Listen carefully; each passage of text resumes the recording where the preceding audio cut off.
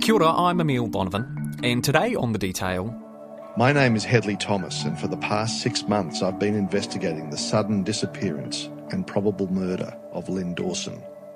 This is The Teacher's Pet, a podcast series about a star footballer, his schoolgirl lover, and a wife who vanishes. When investigative journalist Hedley Thomas released the Teacher's Pet podcast in 2018, the series was an instant hit, the latest in a string of true crime podcasts that captured the public imagination. A judge has ordered a new trial for the man whose case received worldwide attention on the popular podcast serial.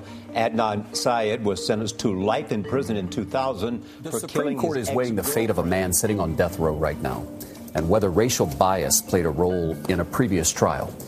Curtis Flowers has been tried 6 times for quadruple murder, but he maintains his innocence. The killings rocked the small town of Winona. If you're black, we got you. Last year, the Peabody Award-winning podcast In the Dark examined Flowers' different trials, finding that 61 of 72 jurors in his 6 trials were white, in a county that's about half black, and every white juror, when he was convicted, voted guilty. But the Teacher's Pet has now had a real-world impact. Chris Dawson found guilty of murdering wife Lynette at Bayview 40 years ago. He was the married teacher who took a schoolgirl lover and was long suspected of killing Lynn, whose body has never been found. Today, a Supreme Court judge ruling he lied again and again.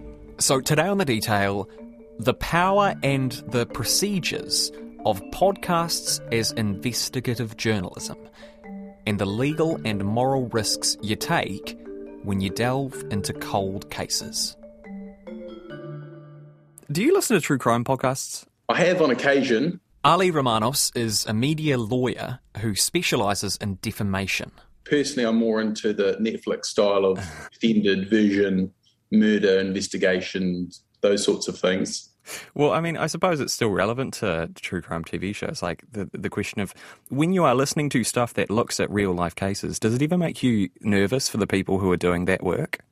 It does. I often think, for example, when I'm watching some of these big Netflix Making a Murderers and the Staircases, and I think of all the legals that would have gone on behind the scenes to get these shows and productions to air. There isn't one iota of physical evidence in this case that connects Stephen Avery to it. In fact, the sheriff was told by the police, you have the wrong guy.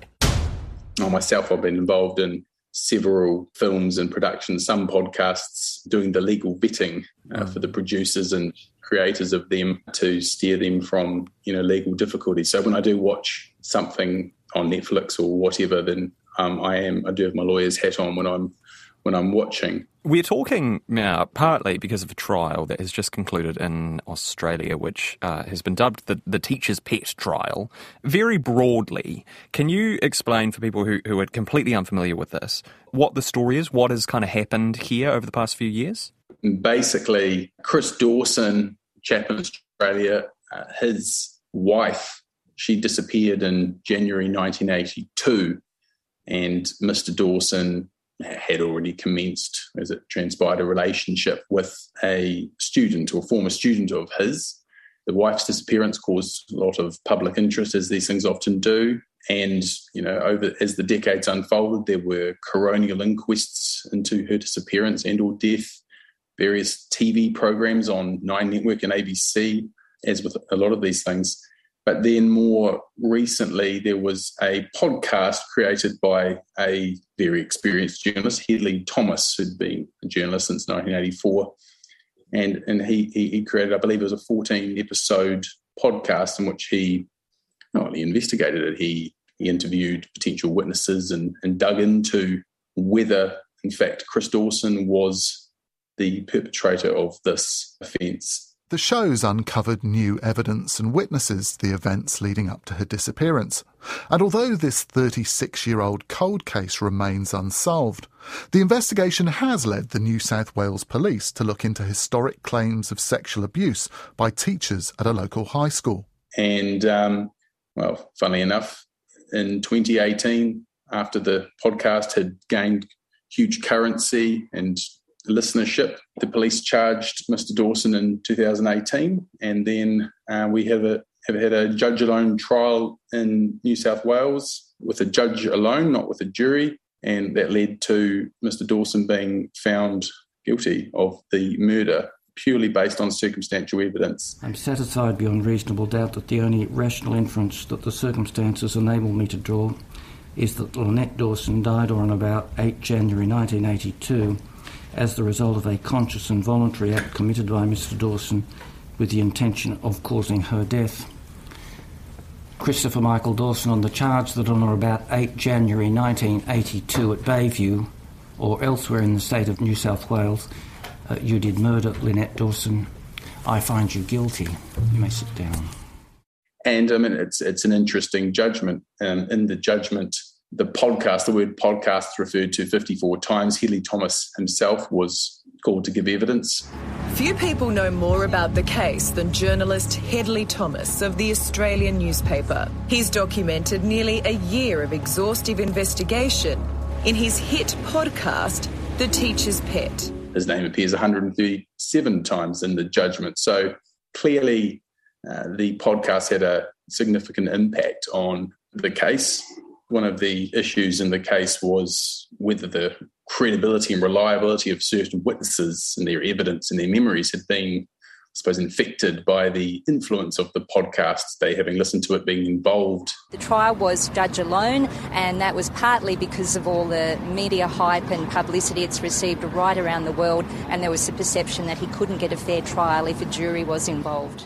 That led to the question at trial whether some of these witnesses, whether their evidence was flawed or infected or corrupted by their association with the podcast. And what we're dealing with here is 40-year-old memories in some cases longer. So we all know how memories can change and morph. So there was one interesting aspect in the case. In the judgment, it was one of the witnesses agreed that the podcast had caused her to think differently about Mr. Dawson and to see him with a new suspicion. And so we have witnesses who have these memories which may have been initially innocuous, but when, with the influence of the podcast and things they learned in that process being involved, their memories maybe took on different turns and things. One of the interesting things about this podcast is it wasn't exactly objective, was it? It wasn't what we would describe as, it contained excellent reporting, but it wasn't what we would describe as being straight reporting. And I'm presuming that throws up some really interesting legal, not necessarily questions, but that is interesting in a legal sense, would you say? Yeah, that it is an interesting issue with podcasts. So, generally we have straight news stories which should be balanced, fair and accurate, and not take a particular angle. And then we have, on the other side of the coin, opinion pieces which by their nature are designed to sort of take a particular view, and balance is less of a concern. From a sort of legal standpoint, podcasts sort of fall into a funny space. From a media ethical standpoint, most news media in New Zealand, at least, they're covered by the Media Council, formerly the Press Council, or the Broadcasting Standards Authority. But if an individual just decides to set up a podcast on Spotify or whatever, and then there's no real sort of regulatory mechanism by which someone can make a complaint to a media regulator, it's really a matter of that person complying with media laws, particularly defamation or invasion of privacy. So those are the sorts of legal considerations arising from podcasts. What are the risks that Hedley Thomas and the Australian, which is the publisher of the podcast, the Teacher's Pet, what are the risks that they are taking on in putting this podcast out there? Well, the principal risk I would think is defamation. If you're digging into a cold case and you're accusing or implying that someone's guilty of a serious crime and they take objection to that, and then you're liable to be sued for that. In this case, it led to a prosecution and Mr. Dawson being found guilty. So defamation is not really their biggest concern now, but certainly it's a for anyone out there who's thinking, I'd like to investigate this particular case and publish my own broadcast, there are significant risks in doing so. For Mr. Hedley Thomas, and he's a very experienced journalist, been a journalist since 1984. And if he had the backing of the Australian, have their legal resources and such to vet and to check and things before they went to air, whether a defence to defamation could stack up. So that's the sort of resource thing that someone Hedley Thomas's situation had, which an ordinary person, ordinary punter might not have. But the legal considerations in a cold case like this are, I think, probably less than if you're looking at something that's more recently happened. The thing with doing these sorts of shows and productions is that if there are issues before the court, what we call sub judice in the business, if a matter's before the court, then there shouldn't be media out there which may influence a trial. So once a person has been charged with a crime, you'll often see very little details being published about things in the investigation and such, because ultimately if those are published and it could influence a jury's thinking and such, then that can derail a trial. And one of the criticisms in the Scott Watson case was that the police released information about Mr. Watson, which I think he would say would prejudice the minds of the jury in that case, which led to his guilty verdict. The main considerations for a media publisher proposing to report on sort of crime will be defamation and potentially contempt of court through publishing sub judice material that can have a detrimental impact on a person's fair trial rights. Tim Watkin, welcome back to The Detail. Nice to be here with you always, Emil. Tim Watkin is RNZ's executive producer of podcasts and series. We're going to be talking about true crime podcasts, but I put this to you as a starting point. There are true crime podcasts, and then there are investigative journalism podcasts that look at real-life crimes, and these are not the same thing. No, they're not. I mean, they can each be a subset of each other in some ways. Yeah. There are true crime podcasts that are what I'd call crime tourists, and I don't think they serve a lot of anybody, really. Certainly the ones that I've worked on and what I would require is necessary for a worthy true crime podcast is an element of public interest, an element of some kind of justice question that needs answering. If it's just repeating misery, then you've got to ask whether it's worth doing. But there are certainly podcasts out there that do that and do very well and get a big audience on it. And from that point of view, you can argue that there is certainly an audience demand just to hear bizarre, hard, quirky, whatever, stories of people's criminal activities. Yeah, it's horses of causes in a way, isn't it? People are fascinated by people who are living lives outside the norm. Yeah, and the things that humans are capable of doing Exactly. for one another. You have produced or executive produced many podcasts for RNZ. You are the podcast boss. You are one of my many bosses. So many.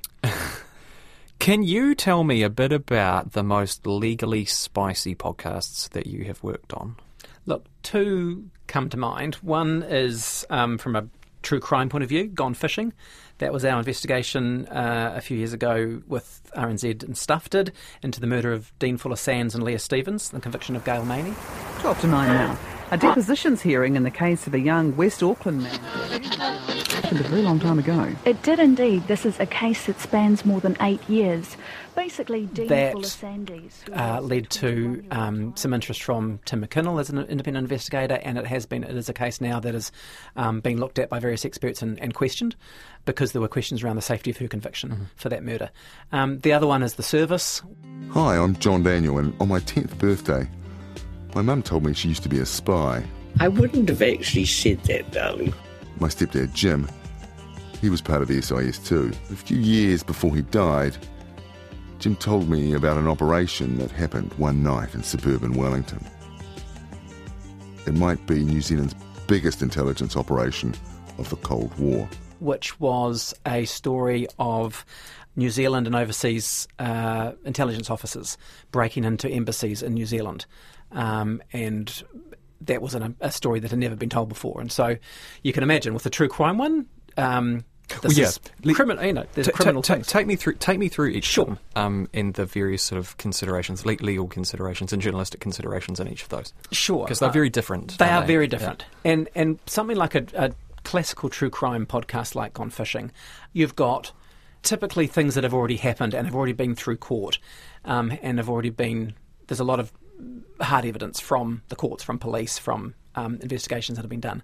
So you have court suppression orders. First and foremost, you have victims. And in this case, you've got two people who have been murdered, and you have their families. And so that always has to be forefront in your mind. It's a moral consideration. Absolutely. But then what stems from that are legal considerations about the rights, the victim rights of those families. Then there's also the reputation of in this case, Gail Maney, who was accused of something. She was regarded as quote unquote a murderer. Is that a safe? The whole point of the podcast was that a safe conviction? So, yeah, court suppressions, alleged police misconduct, people's reputations, people's loved ones, and first and foremost, accuracy, balance, and fairness, which is the basis of any journalism. The service, on the other hand, different set of considerations. Very different. Things that are being told for the first time, which can impact diplomacy, government relations, things that a lot of people believe are secret for a reason, and for good reason. And so you're going into a place where you have to make a case that these things should be known, when a lot of people are saying, we don't want these things known. The service contained the release of, you talked about classified documents that had been classified for the reasons of national security, and you procured them? It actually the interesting thing about the service was it came from a personal story. It was the story of John Daniel, the host, who was the child and stepchild of an agent involved in the raid. Yeah. So it was a family story that we then had to set about proving. And that was an interesting discussion when we first started the podcast. Was it like, well, this is my family story to tell? And I said, you've got to prove it. And how do you go about proving that? It's not enough just to say, oh, well, as far as I understand, my stepdad did this, did these raids on embassies. You can't just tell a family story and leave it at that. You've actually got to prove to your audience that these things happened. Just to sort of root it in, these are the stakes. Like, what? I mean, with reference to Gone Fishing in particular, you're at risk of defaming people there. Yep. You're at risk of breaking court suppressions. You're at risk of, as I say, harming victims' families. Privacy considerations, privacy considerations. I mean, journalism isn't contained by the Privacy Act, but there are still ethical privacy issues that we have to wrestle with. You have to make decisions about everything that you record along the way. What's usable, what is not usable, how you record things, who you record, how if you need to record something surreptitiously. A lot, as you know from making podcasts, is that often, for example, when you interview someone with a podcast, you approach them with the tape rolling, right? Every podcast you'll hear the hellos and the knocks on the door. Yeah. You're rolling when you approach them. How ethical is that if the person doesn't know that they've been recorded at the start? Obviously, you get permission afterwards and so forth. But all of these, there are many, many considerations, even down to those small levels. What about from a legal point of view? Look, everything we do on something like this is going to go through a lawyer and senior editors. From a legal point of view, it's mostly about something that you can stand up in court and defend as truth. Yeah. So that's going to be the main defence that RNZ will call on in these situations, is the defence of truth? Yes, for this kind of investigation. I mean, your proofs around your defences around defamation can be honest opinion and so forth, but these are not those kind of cases. You really have to have proof. And the service was a really good example where early on in the case we got in one interview confirmation that these raids took place. For us, as I say, it began as a story of someone's family events. We had to prove it. We, in the midst of one interview, got confirmation from a serious senior person who would have known about these things, saying, "Oh yes, I remember those raids." Blah blah blah. Who was, and there was great excitement that we'd got this confirmed from someone. And then I had to be the downer and say, "Okay, now we've got to get the second source," because you cannot do anything without a second source. Exactly. Yeah. And that took months. The second source took months to get, but we got it. The burden of proof to get something, or the evidence base that you have to get something to air. Do you think that people who consume this product have a good understanding of the amount of work and the burden of evidence that things that go to air have to have before they're okay to go on? No. Look, in the same way that I don't know what a plumber does under my sink when they come in to fix my sink, or what a mechanic does under the hood of my car. I know that at the end of it, I can drive my car. I know at the end of a podcast, I can listen to something and I can assume that it's more or less accurate. But no, the amount of work that gets done, just in terms of the number of people spoken to, the reading and record searching that goes on, the debates that go on between the producers and the hosts and the senior editors and so forth. I mean, in both of these podcasts I've been involved in, there is a lot of discussion about what's right. And what I think a lot of people wouldn't appreciate is what's left out. There are recordings that we've got that would have been fascinating in both of those examples to add to the story. But for one reason or another, it might be privacy, it might be the legality of those recordings, it might be a number of things. We didn't use things that we could have used to tell the story. So yeah, there is a lot of decision-making that goes on before you get to what you hear at the end of your speaker.